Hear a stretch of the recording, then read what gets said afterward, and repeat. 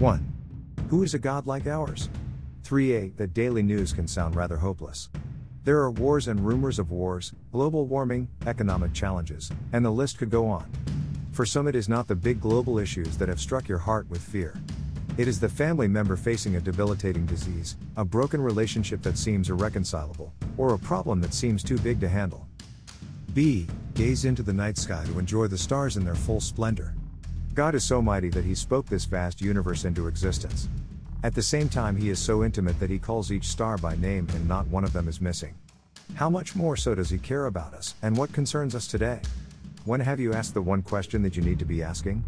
All of our why and what if questions are answered in this one question, the who question. Who is a God like ours? Who is like the Lord our God? At 1. Who sits enthroned on high, who looks down on the heavens and the earth? Psalm 113, 5-6. 2. I am the Lord, and there is no other, says the Lord. At 1. Apart from me there is no God. I will strengthen you, though you have not acknowledged me, so that from the rising of the sun to the place of its setting men may know there is none besides me. I am the Lord, and there is no other.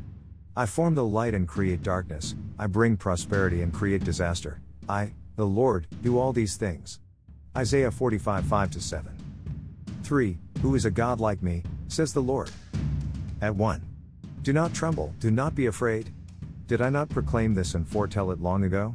You are my witnesses. Is there any God besides me? No, there is no other rock, I know not one. Isaiah 44, 8. 4. There is none like me, says the Lord. At 1.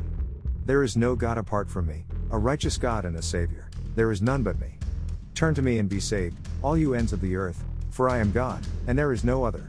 Salvation is found in no one else, for there is no other name under heaven given to men by which men must be saved. Isaiah 45, 21-22, Acts 4:12.